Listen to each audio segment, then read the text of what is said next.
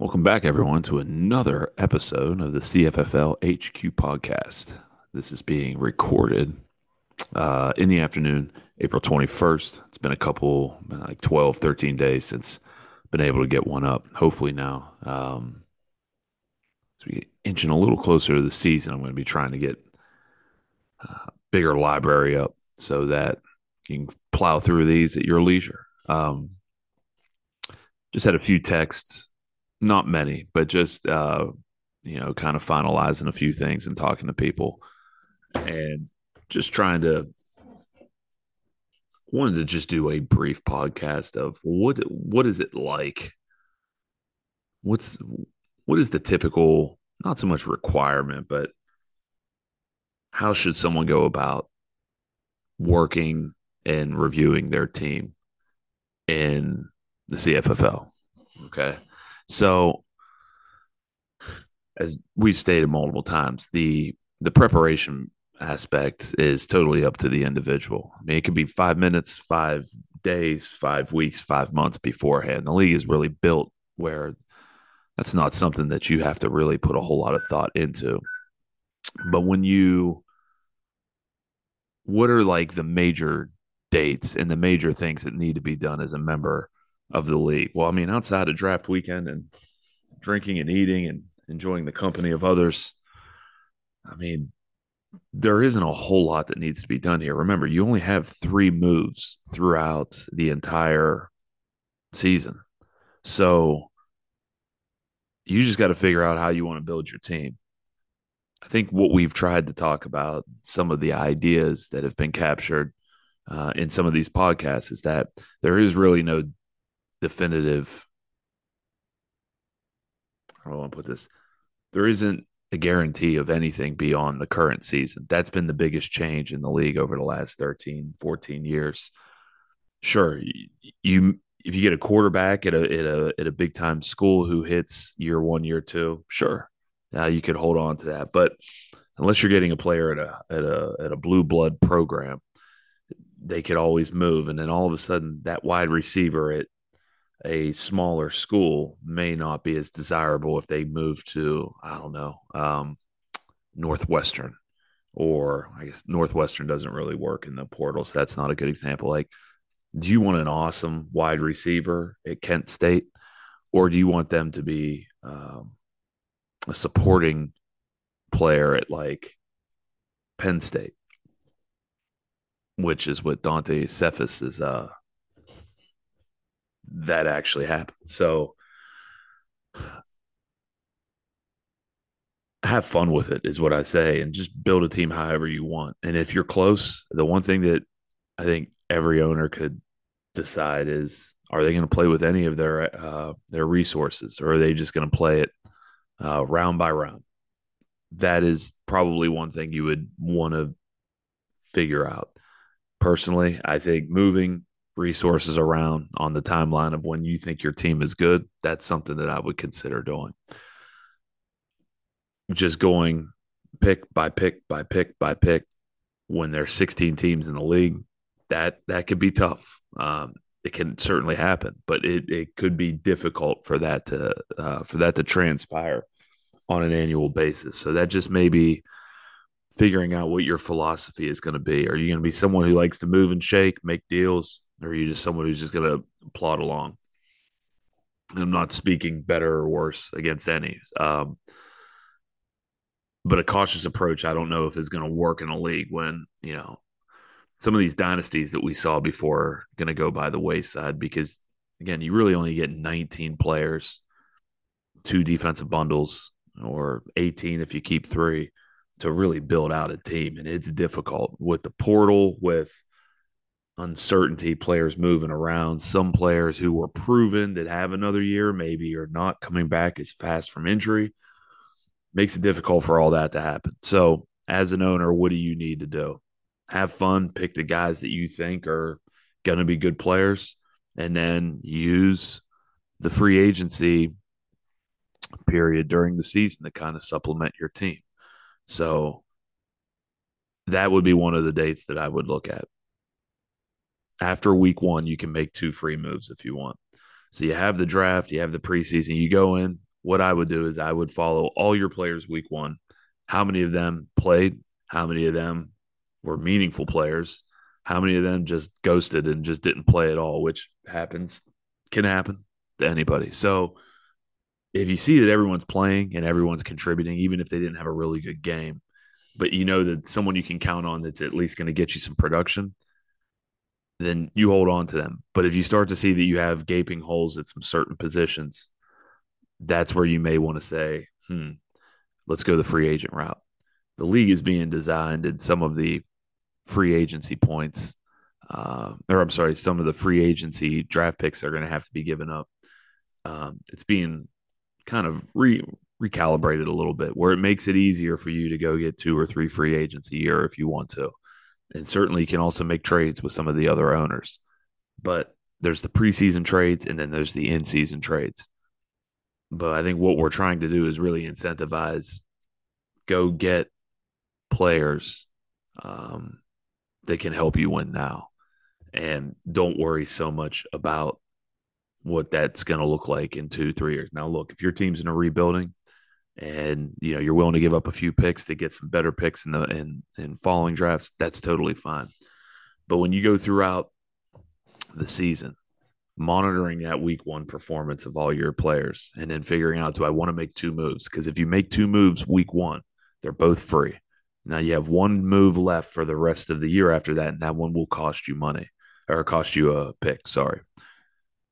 You could go make all 3 of your picks after week one.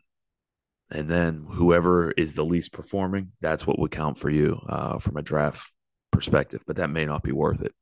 There's just different strategies that you can look at there. But I would certainly look at week one. Where am I rusty? Is there someone I could pick up?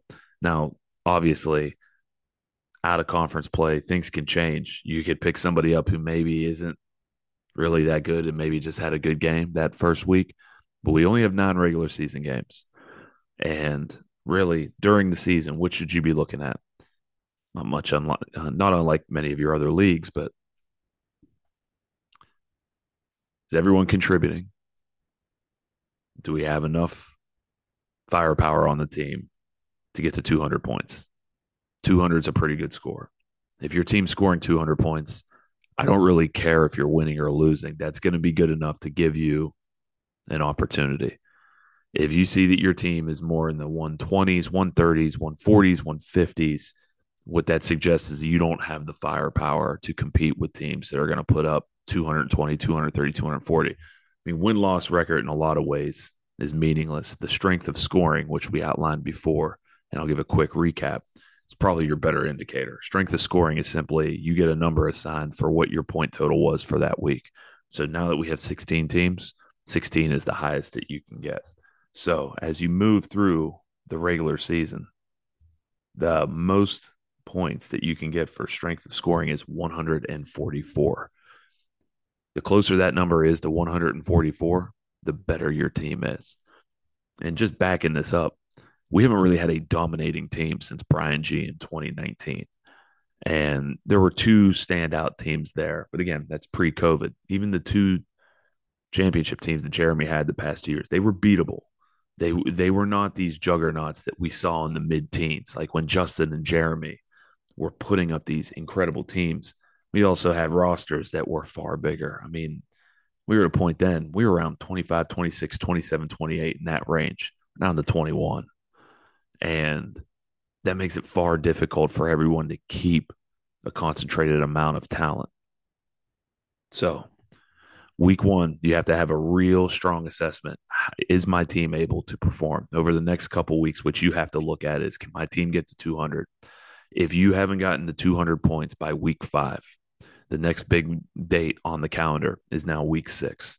At the end of week 6, you have the end of our transaction period. From week 6 to the end of the CFFL calendar is the only time there's no player movement. You could trade a player today if you really wanted to. No one's really in a position to do that, but if you wanted to, you could. But you have to have an honest assessment by the time you get to week 6. Now, to eliminate tanking, which we talked about in our opening podcast, if you finish with the worst record in our league, you don't qualify for anything. and you simply just get the fifth pick in each round of the draft the subsequent year. The four teams right above that, 12, 13, 14, and 15, will play in a 2-week playoff. And then those four teams will jockey for the top four positions in the following year draft. You got to tier out your team, and you start to think around week 6. One, can I win can I get to the conference championship? So to kind of go back again, what we're talking about in the podcast, the first major podcast, if you can get to the conference championship game, you have a far greater path to winning the championship. If you can't get, if you have to then play in those multiple team playoff games, your chances decrease considerably. So just a quick recap. The top two teams in each conference, we have 8 teams in each conference. The top two in week 10 will play in a conference championship game. Natty Light will have a conference championship game. Busch Light will have a conference championship game. Those 4 out of 16 teams also stay out of playing in a 3 and 4-way playoff fray. So 5, 6, 7, 8, 9, 10, and 11. Those 7 teams will be playing in a 3-way or a 4-way, depending on seeding, and only 2 teams come out. So that's 2 out of 7, which by my math is what, 27, 28%? So if you think about that, 28.5%, 28.5%, right? So you have to figure out, how are you going to get to the conference championship game? So when you get to that week 5, week 6 moment where you start to make an honest assessment about your team, you have to say, is my team able to get to the conference championship? If you can't, can you win a playoff game? If you go up against 2 other teams or you go up against 3 other teams, do you have enough firepower for that to take place? If you can't answer yes to either of those, it's not the end of the world to start weighing trade options. But what's going to be the market on that? If other people can make free agent moves, maybe you give it a shot. Remember, we're doers in the CFFL. We don't sit here and we don't lay up and hope that in 3 years we will be good. But if you see that your team can't get above like 130, 140, it's fine if your win-loss isn't that strong. Even if your SOS isn't that strong, if you have periods on the calendar where you've scored 200, 210, 220, then you have the ability. Because it gets really tricky because some teams are built for out-of-conference play, but then some are built for in-conference play. You have a bunch of MAC players who are traveling to the SEC, especially at the running back position. They may not play up to their ability, up to their potential those first couple weeks, but then they really turn it on later on. And as we've talked about and highlighting a few of our champions over the past couple of years, Jeremy certainly with Kobek, Christian with Andy Isabella, and also AJ Ouellette. There have been different instances where some of these MAC players who didn't do well at the beginning of the season really crush it later in the season. You will know your players better than anyone. One of the things that I'm excited about this year, Brian R. brought this up before, you will be able to see how your bench players are doing in real time on our dashboard this year. So you'll see the players in your starting lineup, but you'll also see the players that you benched. You should have real-time information on how each of your players are performing. And once you get to that week 5, week 6 mark, you make that determination. No one should be bottoming out. I don't think anyone wants to play for 16 now, because if you get to 12 to 15, you at least play for hopefully a one seed. But the other thing you have to realize, getting into the playoffs, if you can put one great week together, all of a sudden, instead of being one of 11 teams, you're now down to 1 out of 6. And those are much better odds. You just got to get out of that 3-way and 4-way round, which is in week 10. Okay. So just to kind of recap, preseason scouting can be whatever you want it to be. It can start the day of the draft. There's enough resources put together. The thing that you want to do is, do I have a quarterback that I can start each week that could take me to the championship? If you go in with that mindset. I don't think that your team is going to struggle. If you have the quarterback, let the chips fall where they may after that. Whether that's going, for the overly productive tight end, you want to round out the roster with a bunch of good running backs and wide receivers, that's up to you. But you must have quarterbacks that can put up in a given week 50, 60 points. Once you have a quarterback, you put your team together. Then you start to figure, how's the draft gone for me? What does my team look like? All of a sudden, do I want to start moving some resources around to support this team and make a run at it this year? That's the next thing that you probably have to make a decision on. Once you've done that, then you go through your preseason free agency, try to round out your roster. Is there anyone there that you want? Anyone that you want to keep? Okay. So you got draft. How's the draft looking? Do you want to make any trades? I'm a big proponent of trades, always moving your assets around. I think it's difficult to just stay pat each round and think that you're going to find players that are going to result in a win.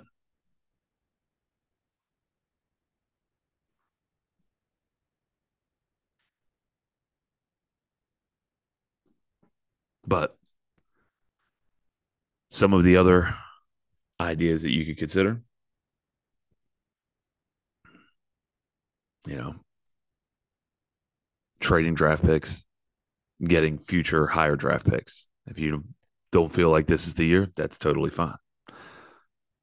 But we always try to play for this year. Once you get into the season, monitor your team. Week one, what are the major gaps? What are the free agents you need to bring in? Like you said, you have three of them, and then you got week six. Follow and monitor your team up to week six. Can you get to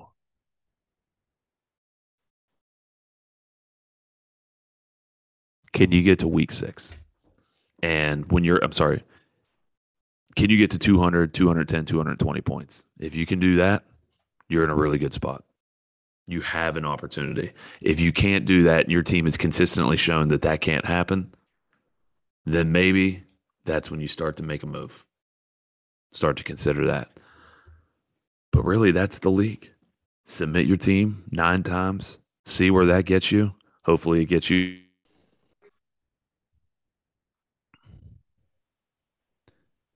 But the whole thing is that it's just meant to be fun. And there are very few times that you have to really look at what am I doing here? Like the maintenance on this league is next to none. And I think, with a sport with now 134 teams, if you want to go crazy and study all the teams, you can, but you don't have to do that. And it's set up that if you get one or two really good pieces, you can ride that all the way to the end. So it's more the engagement factor than it is sitting there and did you evaluate ninth, 10th, and 11th round players the best that you in the best way possible. Certainly, if you hit on players later in the draft, that's good. That's really good, actually. But if you find two or three players in the draft, you pick up another one in free agency and maybe get another one through trade, you have a sufficient roster to make a run. And really, if you're in the top two, you're a championship. If you make it to the conference championship game, you're a contender. If you have a team that's playing in either that 3 or 4 way that has scored 200 points, 210, 220 points, you have the ability to get to the next six or get to the final six. And if you get to the final six, you have a chance to win it all because at that point you're playing head to head after that and you're good to go. Figuring that out along the way. But the beauty of the new rule is that at no point are we ever going to incentivize you basically just bottoming out. Bottoming out doesn't work. So you can't just give away all your players and accumulate future picks. You can do that, but it's not going to be with the same level of reward. Okay. Short and sweet on that one. So just again, a real quick recap. Do any kind of preseason work that you want. Grab a quarterback. Drink and eat a lot. Fill out your roster in preseason, free agency, which we do after the draft. Have your team. Set your team each week. Evaluate your team after week one. Then follow it closely up through week 6. Once you get to week 6, which is our transaction deadline at the end of week 6, did your team get to 200 points? How many times? The more times it went over 200 points, regardless of record, the better chance you have of being able to make a run.